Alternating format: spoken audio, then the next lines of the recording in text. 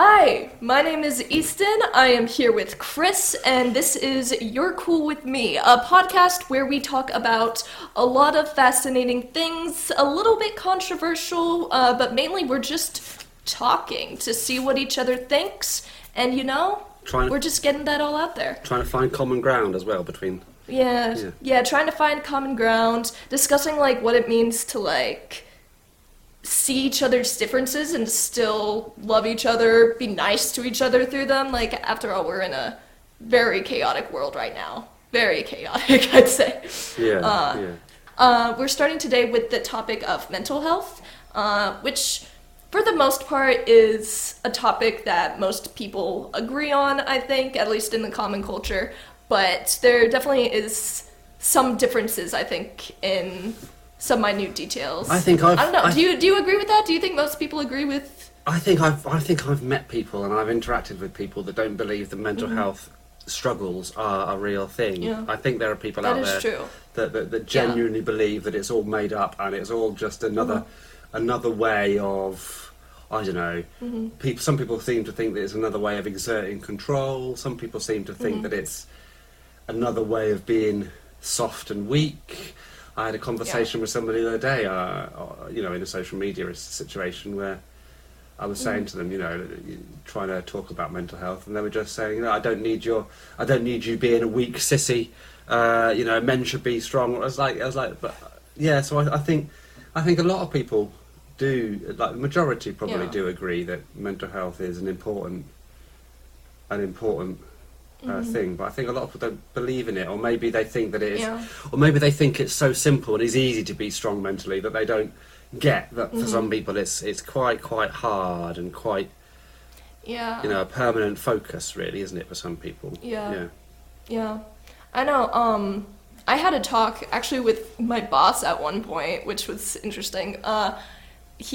He kind of seemed to be leaning on the side of, I don't think mental illness is a thing, but I'm going with it because that's what the company says to do. And so I told him, and I don't mind revealing this because I'm pretty open with this. I have OCD, anxiety, depression, and ADHD.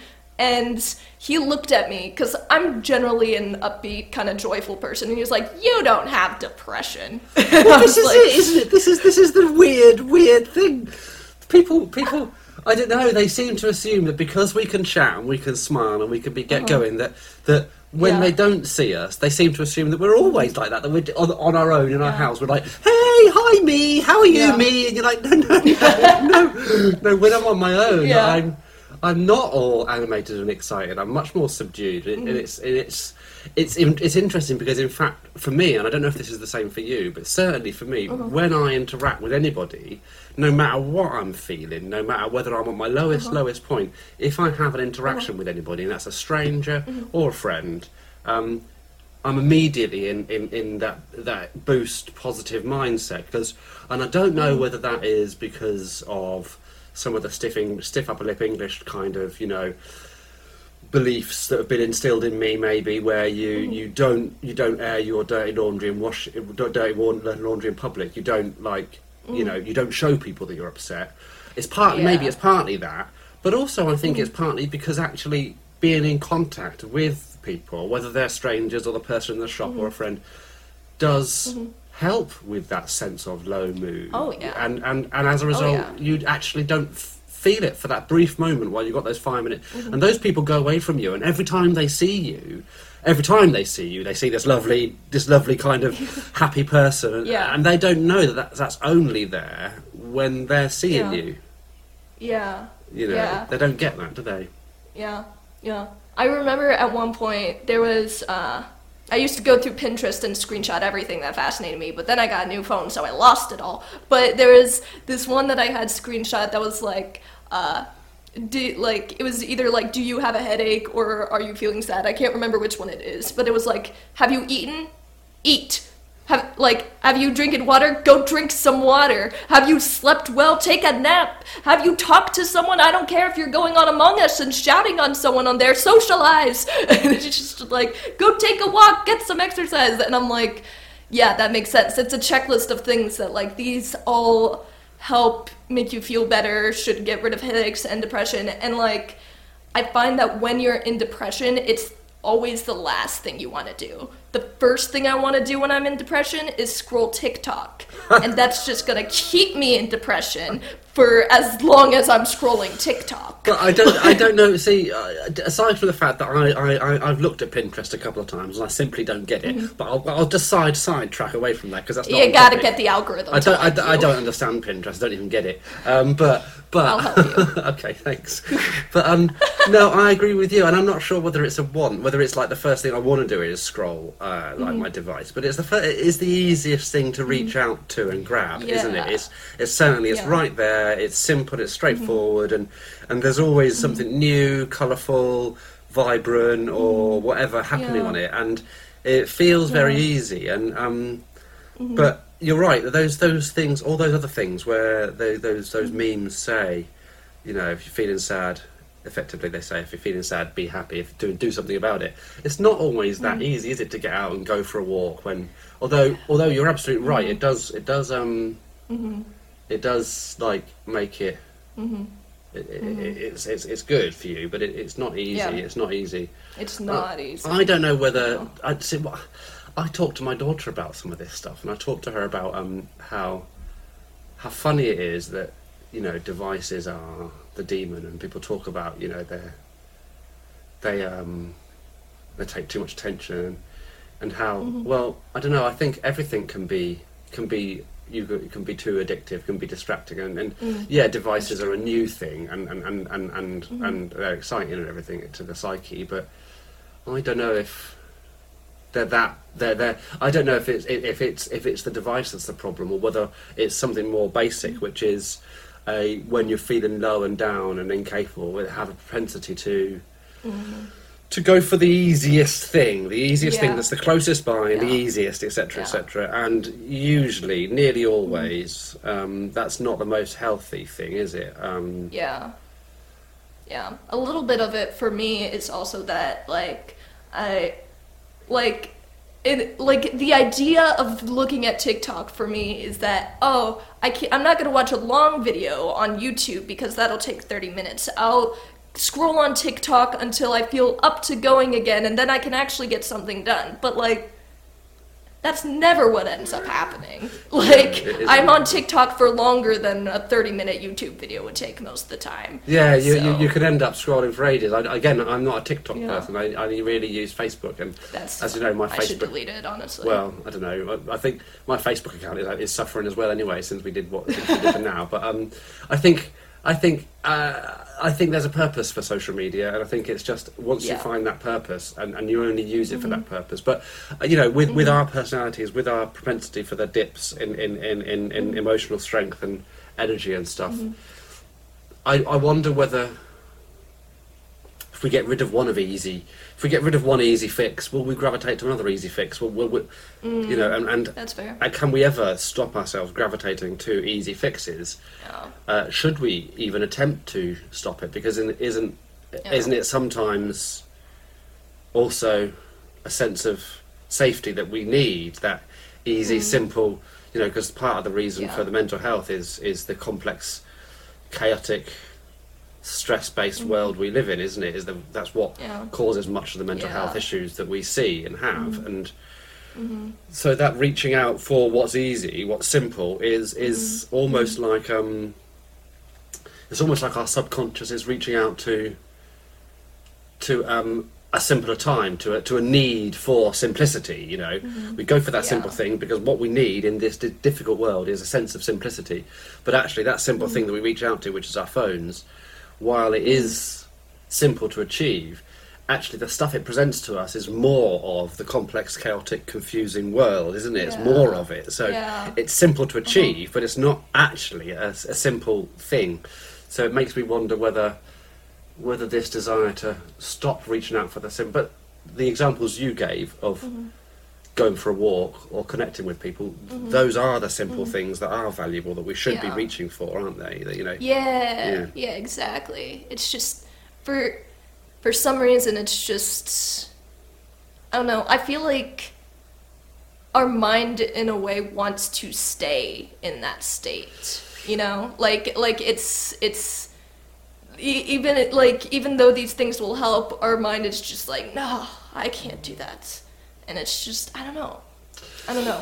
There is a sense of that for me, and there is a sense of there is a wonder that if you could kind of reframe it, reconstitute it, and like perceive it as. So here's something that comes into my mind while you talk about that. I'm going to take a little bit of a deviation Go for it. for a I bit. love it. So I don't know. Have you heard of restless leg syndrome? Are you aware of it? Is that something? Oh my gosh, yes. My sister has it, and I thought I had it at one point, but I don't. But she definitely has it. So I have it from time to time. I don't know if I've got it all the time, but I sometimes find that I'm sitting down and my legs. I just lying down in particular, trying to go to sleep, and I can't relax my legs. Yeah. But one thing I've after really paying attention to my mind and my body and my legs and trying to work out what was really going on there, what I hit upon was that feeling. So when for me anyway, with my restless legs, when I sit down and then I think I'm going to relax now, and I try to relax my body, and my legs just won't. And every time my legs get to that point of I'm going to be still, they're like, no, need to move, and it's not like a permanent conscious thing, but it just happens, and when I pay conscious attention to it, I can feel that they are moving every time they're about to relax. And then I started to think about that, and I started to think that I started to notice that sense, that feeling of needing to movement is actually the beginning of relaxation happening. But my brain, for some reason, thinks I'm not allowed to relax. It thinks I shouldn't relax. Interesting. And that's because of this world we live in that expects constant productivity, that intentionally, this world we live in intentionally creates anxiety to create productivity, because there's a belief that anxiety is one of the key ingredients to productivity when it's one way, but it's obviously a damaging way.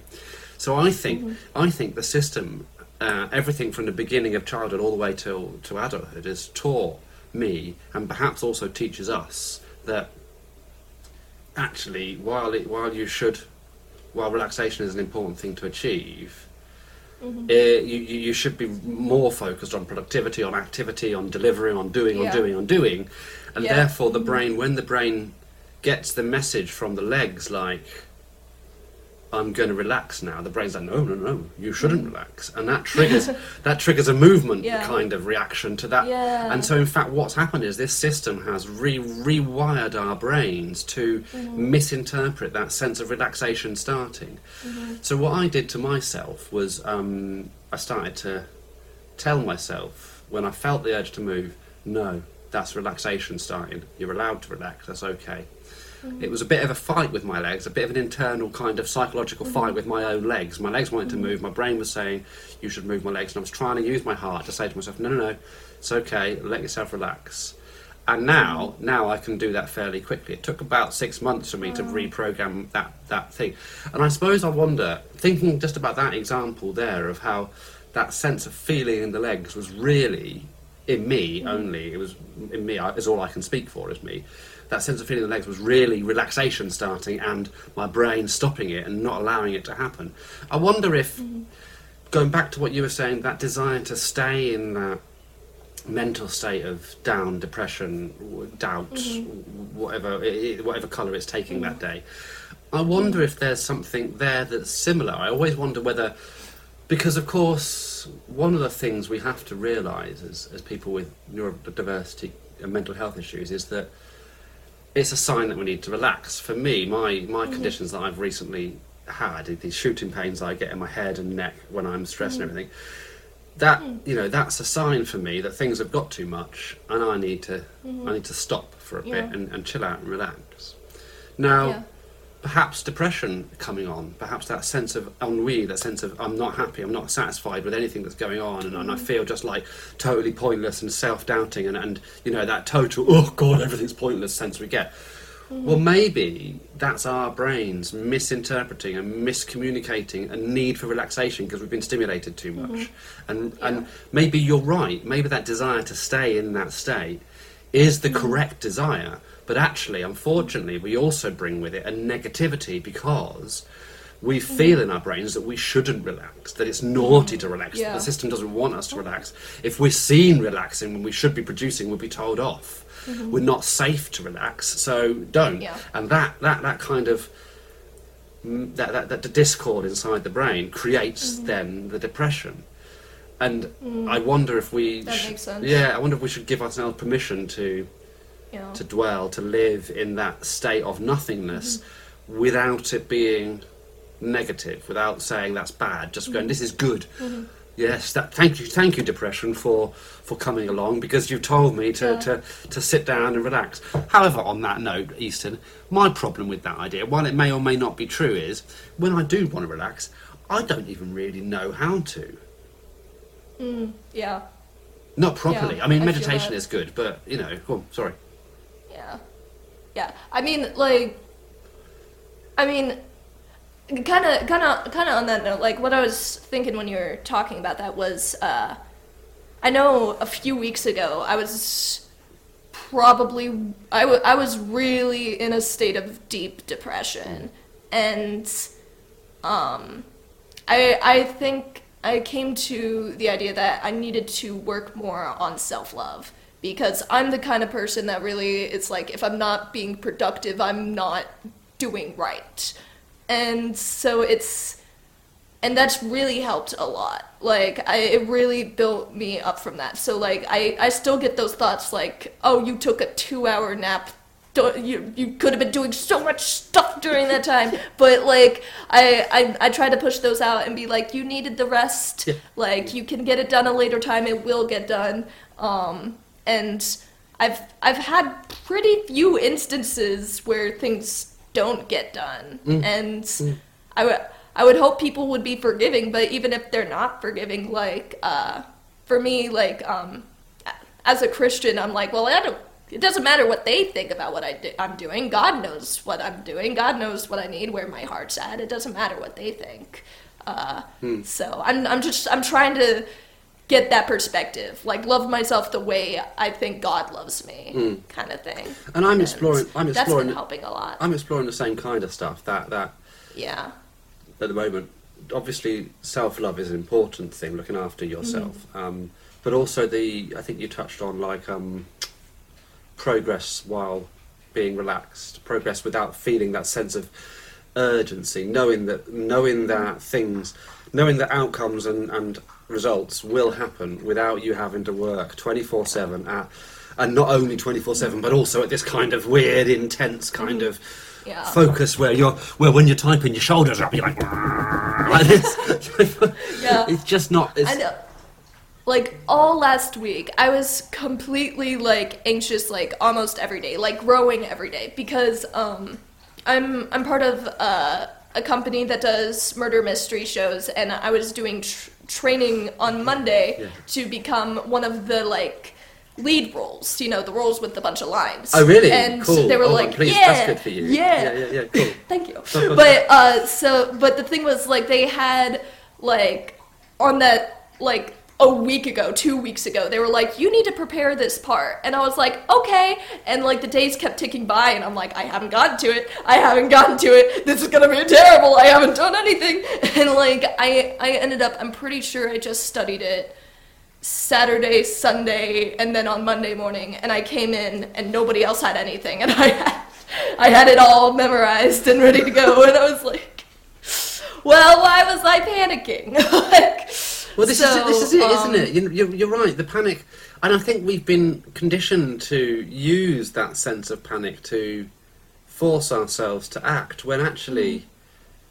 Or maybe it's a sense of panic, maybe a sense of urgency, maybe it's a sense of necessity or anxiety, productive anxiety or whatever. But when actually productivity and results happen, they definitely do happen with a calm, peaceful approach.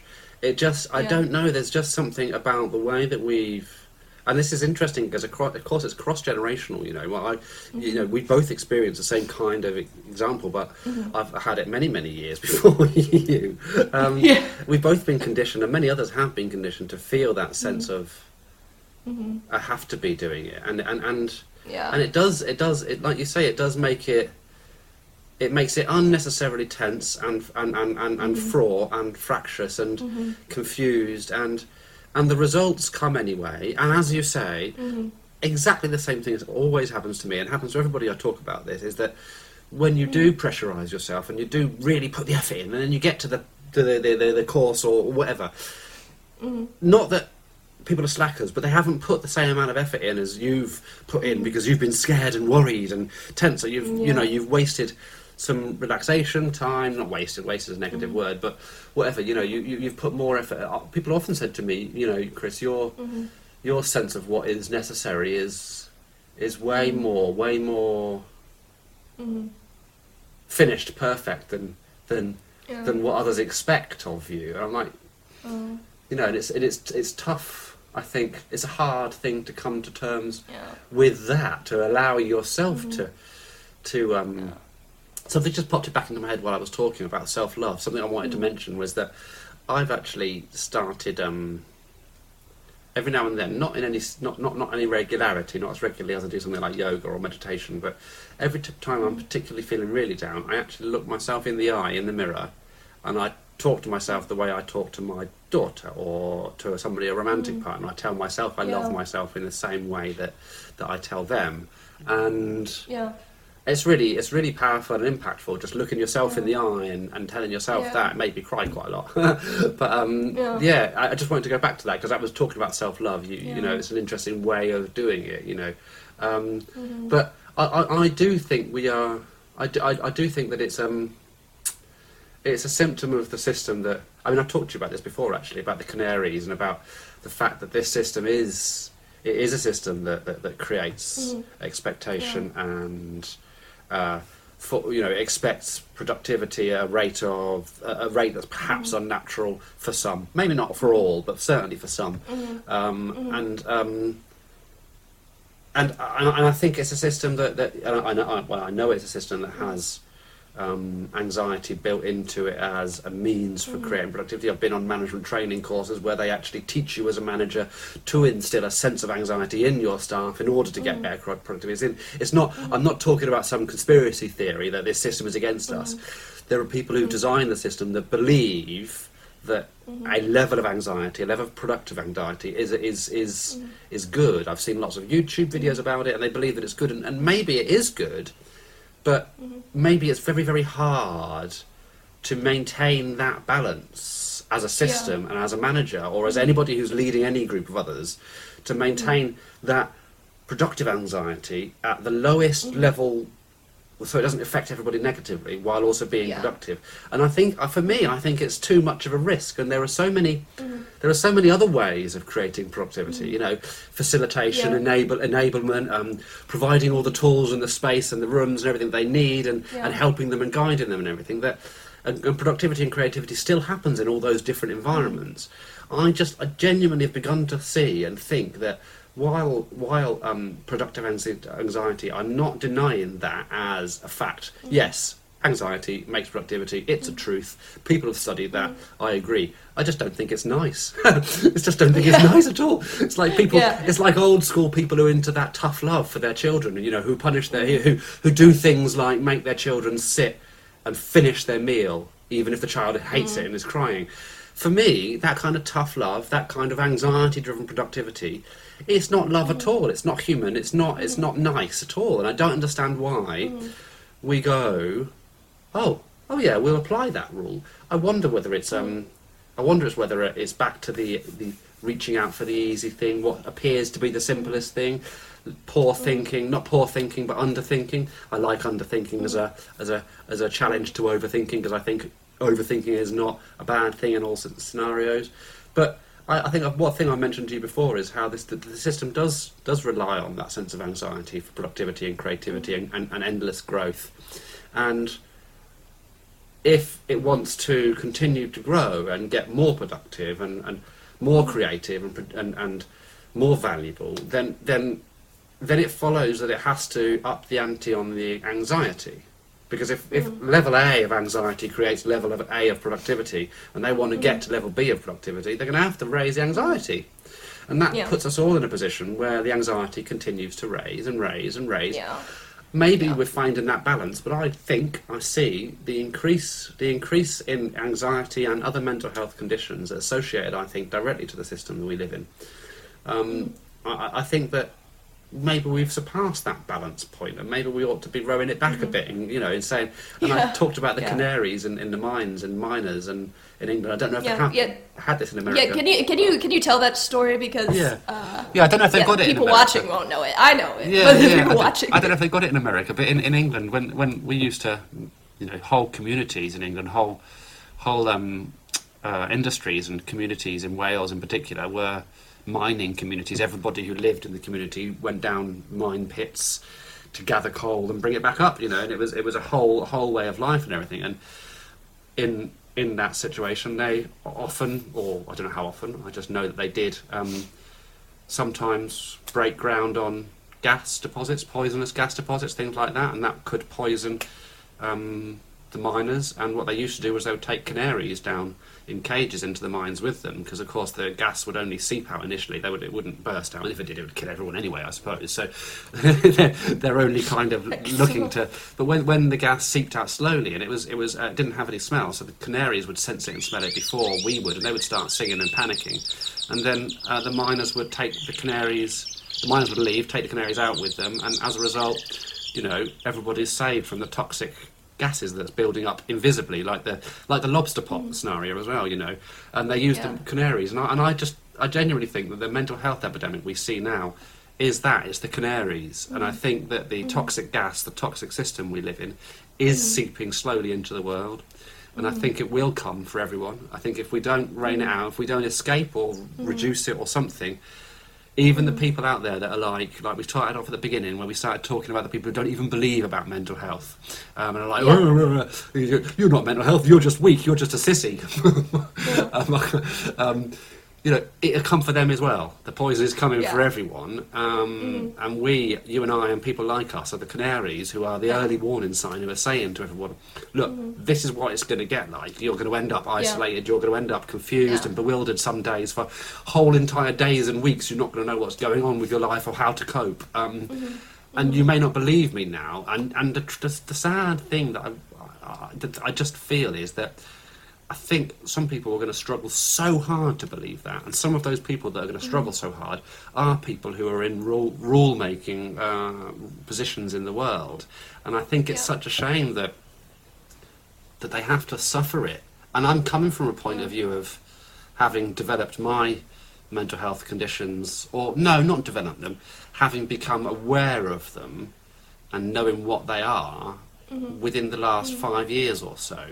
My mental health conditions have been with me all my life. The sense of overly anxiety due to my environment with my mum and everything. But I've only really come to understand them now. And it's only because of coming to understand the impact they have on me, I look outwards and look at the society and how that's created that in others. And it's just a shame that the people who don't believe in it, it's almost like we have to wait for them to break before they will agree with us, before they will believe in us. Yeah. And it's a shame. I would like to, there are people that I know that don't believe in mental illnesses, and I think they're still very respectful. And I think there's just a lot that aren't respectful in that way when they don't believe in mental illnesses. But I think it's a matter of what we're doing right now, just talking with them. And it might take a while, but if we're each willing to come to the table and hear each other out and hear okay, why do you think mental illness isn't real? Don't tell me it's just not real. Tell me what led you to that conclusion, and I'll tell you what led me to my conclusion, and we can talk about it. The problem is that we have people yelling at each other from both sides. You need to believe what I believe, and if you don't, you're a terrible person, and that's like everything else in the world. Even with mental health, we even need to do that. As I think, go ahead. I think the people that are yelling at each other are both you know, in perhaps also being, you know, affected by the panic station situation in the world, and there's a desperation, not a conscious desperation, but a need to get that message across from the people with mental health conditions. They need to get a message across to everyone.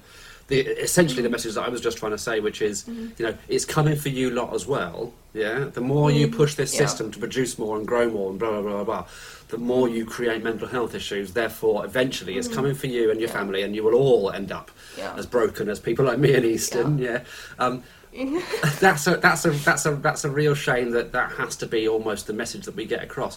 But also the people at the other end of it who don't see it from their perspective. I really think, and I don't know enough about this, but I think they perceive the mental health issues that we have as a threat to their world, because their world is fairly... I can't sweep in statement because I don't really exist in their world, but it is, from my outside, from my perspective, it seems to be they live in a fairly simple world, a fairly black and white world of, you know, if you feel down, smile and you'll be all right, kind of thing. And I know the narrative comes out. It seems like it's fairly simple like that. And I think what people like us who are able to articulate how the system causes, I think it presents to them a challenge to their way of life. That, and I'm just trying. Right now, I'm actually thinking through what that challenge is, and I think it's something along the lines of, you know, if they accept what we say about our mental health and our needs and how the system needs to bend and flex to support those, and how therefore the others people who disbelieve it need to bend and flex. It changes things about how they act and what they do, and it means they have to think more. It means they can't perhaps act so quickly. They can't, you know, get things done as. And I see all of that, and I see that they're trying to maintain the world of productivity, of growth, of anxiety, of. And you know, I'm not trying to say that producing stuff and being creative and everything is inherently wrong, and that to save us all from a mental health problem we should just stop doing everything. But there's a balance, isn't there, in the middle, and there's also an acceptance of the difference in people's abilities, and that some people can only produce a certain amount, and some people and there are some people out there who can produce a huge amount of stuff, and they aren't doing so like you and I as a result of the influence of our anxiety-driven society. They are doing it because they are the kind of person that can just constantly produce, and it's bewildering. It's amazing, like, you know. And I think there's a sense that people should. I think there's also a sense that people should produce the same amount, and that these people who don't produce very much should produce more, and should try to produce as much as these high producers. And I think there's some acceptance on both sides there as well that needs to happen. And I think if people like you and me were accepted and able to live in a world where, because of our situation, we produce a bit less than everybody else, and that's okay, and we're not expected to do all of that, I think that we would feel happier. And I think there are people. I think there's a problem with people who. There's a problem for the people who produce a lot, because they find that very. And I can see it from their perspective. It's very difficult, isn't it, to be somebody who produces a hell of a lot of stuff and is totally capable, and every day you can get up and do and do and do. And then to see some people who are just not doing that, it must be very frustrating for them, for these people, mustn't it? Yeah. And I think that is part of it. But kind of going back to my conversation with my manager, which was actually a really good conversation. Like, he's awesome. But one of the points he brought up is like, well, everybody has anxiety. Everybody gets sad. And I think a little bit of it for people without mental health disorders, or who maybe have undiagnosed mental health disorders, is I worked so hard, I had anxiety, I was sad, I pushed through that. I don't see why you get special accommodations. I didn't get any special accommodations. I suffered through all of that, and now you say, oh, I have anxiety. I had anxiety. I still did it. Yeah. So I think there's a little bit of a sense of they feel it's unfair that people with mental health illnesses are getting accommodations where they didn't.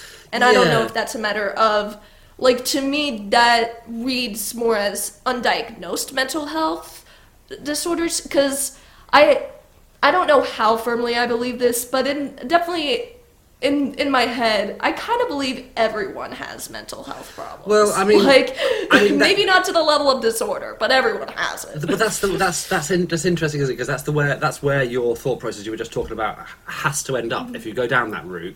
I touching on a couple of things you said there.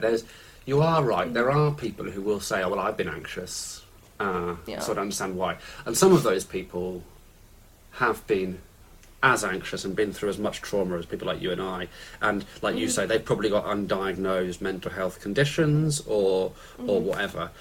But then there are some people who have a different kind of anxiety. Now, I know somebody who who is anxious when people don't say please and thank you. Interesting. Now, that's very different to the anxiety that you and I have talked about, and we haven't actually touched on yet in this conversation. We haven't described our anxieties, and I will do mine now, and it might be useful for you to do yours as well, because so my anxieties are rooted in a sense of, and I think it is for many people, a sense of fear and inability. And what happens to me is, in a situation, any situation, and I can't pin it down to a specific thing, like I can't say when somebody doesn't say please or thank you. I can give some examples. I can say, for instance, if I get a phone call that I wasn't expecting from somebody, and particularly if it's from somebody official, that can trigger my anxiety. If I go somewhere, I recently went for help with filling in some forms with the Citizens Advice Bureau in England, and I was trying to tell them about my anxiety and about what I needed to help with and how I needed to help. And the person who I was paired with for the help, they were they had their way of doing it. They knew the steps they were going to do. They did it for everybody, and it was very difficult. It seemed very difficult for them to step out of their normal frame of process. Yeah. And what I was asking for was something they didn't usually do, and that triggered my anxiety, because of course I didn't need them to do step A, B and C because I'd done those. I'm happy with them doing D, E and E because that was new to me. I actually had a couple of other questions that perhaps nobody else had asked them before, but I wanted them to give me an answer. And so that triggered my anxiety. Then I was in a shop the other day, and it was important for me to find a particular food that my daughter likes. This doesn't matter to my daughter at all. She doesn't care. If I didn't get the samosas that she likes, she wouldn't give a damn. Yeah. But I want to get them for her. And when I do, she's happy. When I don't, she doesn't notice. But I want to. And because they weren't there, I didn't. I had an anxiety attack. I felt I started to have short breath and everything. And now those are some small examples, and then there can be some really big examples. Another one is, a recent one is, I was walking down a street and it was very crowded, and a man cut in front of 4 or 5 people, cut right across them and carried on walking. And in so doing, he tripped himself up on my feet. I've got long old legs, and my legs were right out in front of me. and he cut across just as I stepped forward. He tripped himself up on my feet. He then turned round to me and he shouted at me and goes, "What are you doing? What are you doing?" And I was like, I managed to keep myself calm while he was there, and it's a funny skill that. I was like, "Mate, you just tripped yourself up on your feet, on my feet, and now you're telling me off for that. Just back off." But as soon as he went off, shaking his head and all upset, I had a panic attack, and I started breathing short, sweating. I had shooting pains all the way around the back of my head and shoulders and neck and down my arms, and I began to feel dizzy. I couldn't think, and I almost was sick. And now that happens every time I have a panic attack to a different degrees, and it lasts for the rest of the day, and I'll have a sleepless night, and the next day I'll also have pains and physical sensations. Even from a simple interaction like that, it can last for 2. Have you gone? Are you still there? It says trying to reconnect on my phone. Oh no. Oh no, you've gone. I lost connection, so. Are you there? Probably pause here for a second. All right, and we're so back. Please continue. I was talking about my anxieties and how they affect me, and I was thinking about the other types of anxiety that I'd experienced, and we were talking about people who may or may not have anxiety or believe in it. And I was giving examples, wasn't I, of scenarios that I can find myself in where actions of others or events that happen make me feel anxious and give me a panic attack, make me shut down and cause me to... Now, in those situations, I don't seek to exert control on others. My anxiety isn't about something that somebody hasn't done that I think they should have done. So I'm not anxious that Waitrose hasn't stocked samosas. I'm not angry with Waitrose. I'm not like, oh, you should have stocked samosas, Waitrose.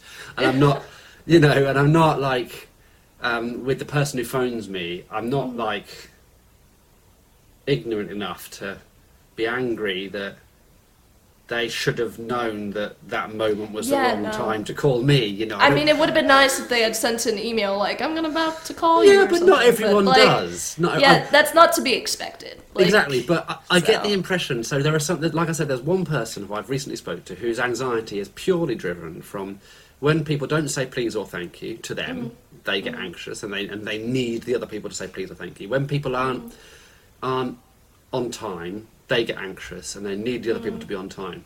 Now, I'm not trying to polarise anxiety. I'm not trying to say they're two very different examples of anxiety. I think one comes from a situation from me. My anxiety is rooted in being scared that I've got it wrong, that I'll be told off, that other things will go wrong, and I get into catastrophising and things like that, and that's what triggers my anxiety. But other people seem to have a sense of anxiety that is triggered by people outside, people and things outside, not doing what they expected. So they seem to. It's like when their expectations aren't met. And I wonder whether those people that you mentioned, coming back to where that long talk of mine started about my anxiety, which was the question you raised, which was about the people who say, oh, I've been anxious and I didn't get the support and I cope, I get up every day, I go to work, why can't you, why can't they? And I just wonder whether they've got a form of anxiety that perhaps isn't as impactful, because I don't think, there are people that I know that simply won't believe that when I have an anxiety attack, not only does it put me out of action physically and emotionally for that moment, but the shooting pains in my body and the headaches and the bowel pains that I get, the sleepless nights and the pains for the next day, they have an impact going forward. And if I happen to have another anxiety attack for another very small reason on the next day, it can compound and it can last, it can continue.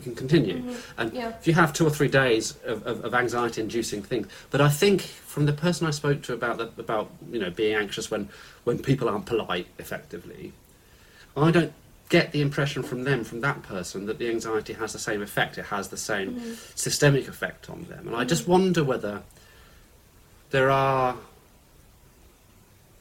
If I'm genuinely honest, I think the person who has that sense of anxiety about people not saying please and thank you and not arriving, I think that's misdiagnosed control issues, not anxiety issues. I think, anxiety is the way it feels, but the reason why they're anxious is because they're not able to control the situation. They're not able to make that person say please and thank you. They're not able to make that person arrive.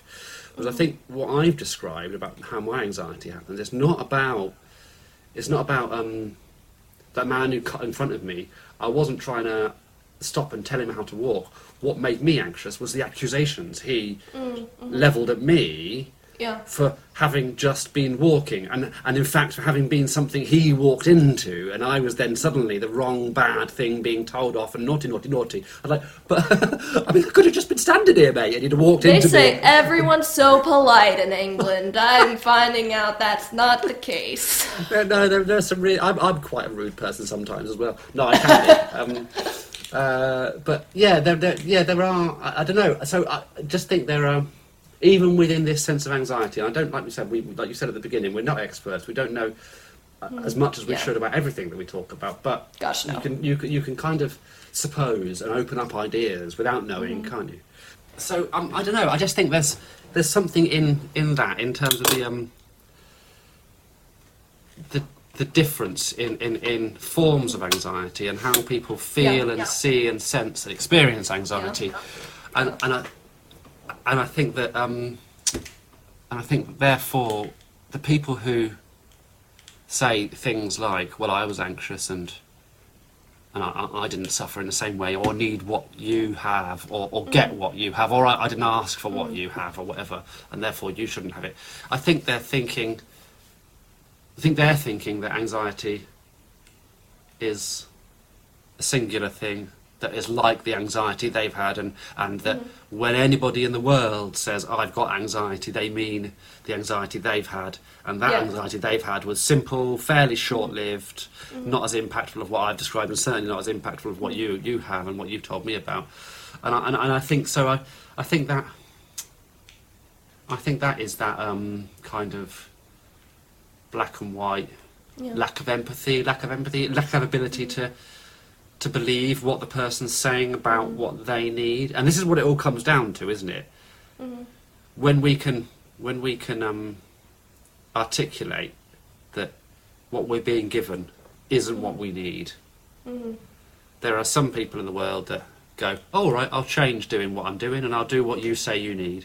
There are some people in the world that are like, nah, you don't need that, I know what you need, you need this, that and the other. And then there is people in between those two extremes, obviously. And it's very difficult to navigate that when you know, when you're somebody says to you, I need X, Y, or Z from you.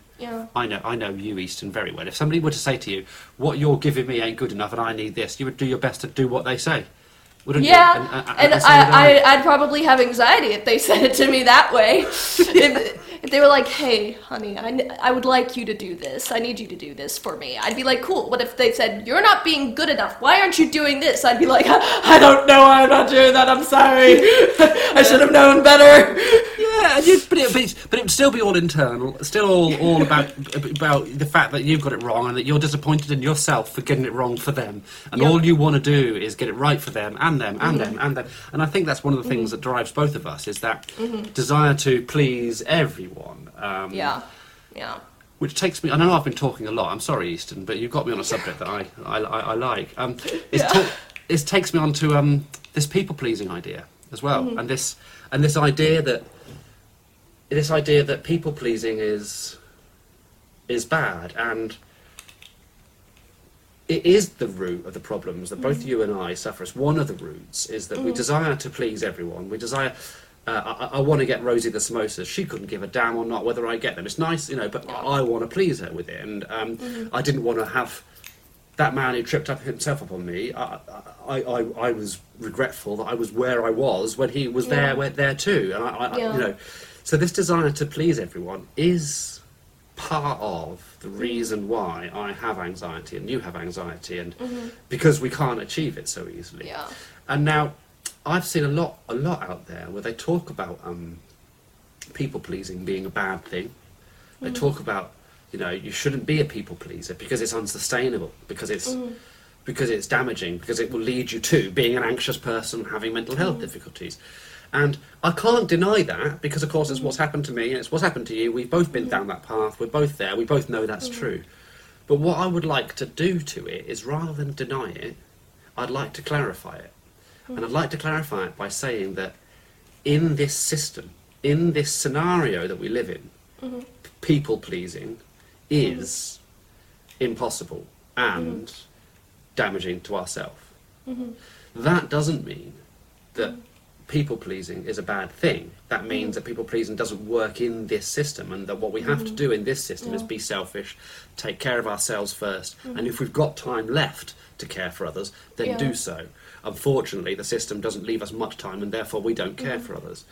But we all saw in the pandemic, in the COVID pandemic, we all saw that when people no longer had to work, and there was an urgent situation, and the systems of the world did gather round to enable that support, when people had the time, they supported each other, and they went out there and they looked after each other, and even people who you wouldn't think would volunteer, suddenly volunteering, going to the shop for this, that, and the other, doing all kinds of stuff.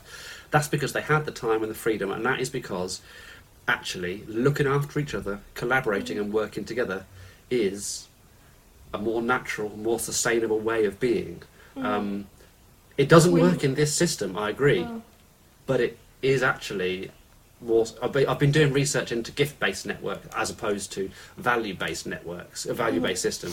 Gift-based systems rather than value-based systems. We live in a value-based system where everything is assigned a value, and that value assignation is done through the attributable power of the people who are assigning the value. So if you have a lot of power and you have some things, you can say, this thing that I have, because I've got a lot of power, is worth a lot of money. And if you've got no power, this thing that you have, regardless of whether they're the same things or similar things, is not worth money because you've got no power.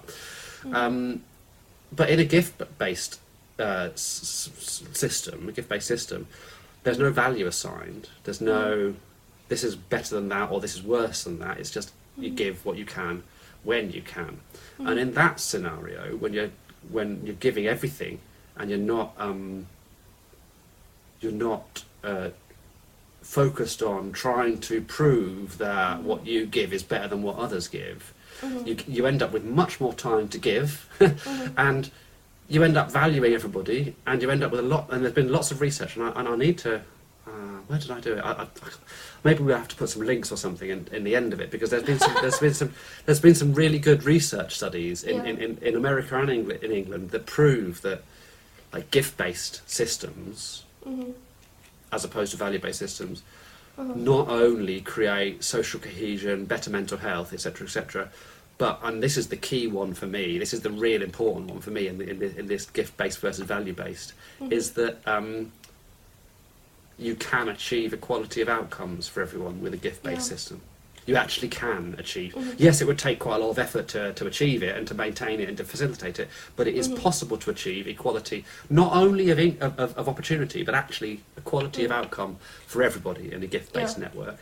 In a value-based hierarchy, it's not even possible to achieve that, because a hierarchy is a fundamentally unequal position, and value-based is fundamentally unequal as well. And again, back to mental health, and I'll probably come on to that point in many of our conversations, because I nearly always do. But mental health issues being a symptom of the system we're in, I think it's a symptom of the value competitive system. We're set against each other with value, we're set against each other with competition, we're in a hierarchy which is unequal by definition. We're not going to have good mental health. It's not easy to maintain that. Whereas if we were in a system where we could work together, give what we wanted when we were able to, we were accepted for the level of value we could give, and the level of productivity we could create, and nobody told us to do more if we couldn't do more.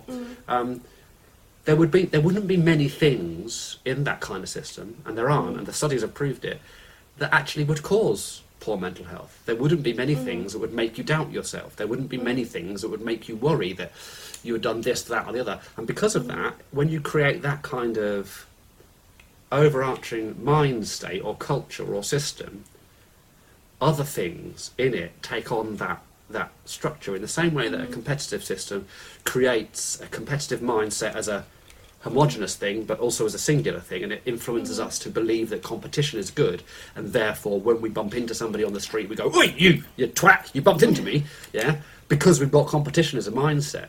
If we had collaboration and freedom and gift as a mindset, when we bumped into each other on the street, that would be something that we were predisposed to think in that terms, in the terms of gift and kindness and collaboration, and we'd probably bump into each other and go, "Oh, sorry mate," and walk on,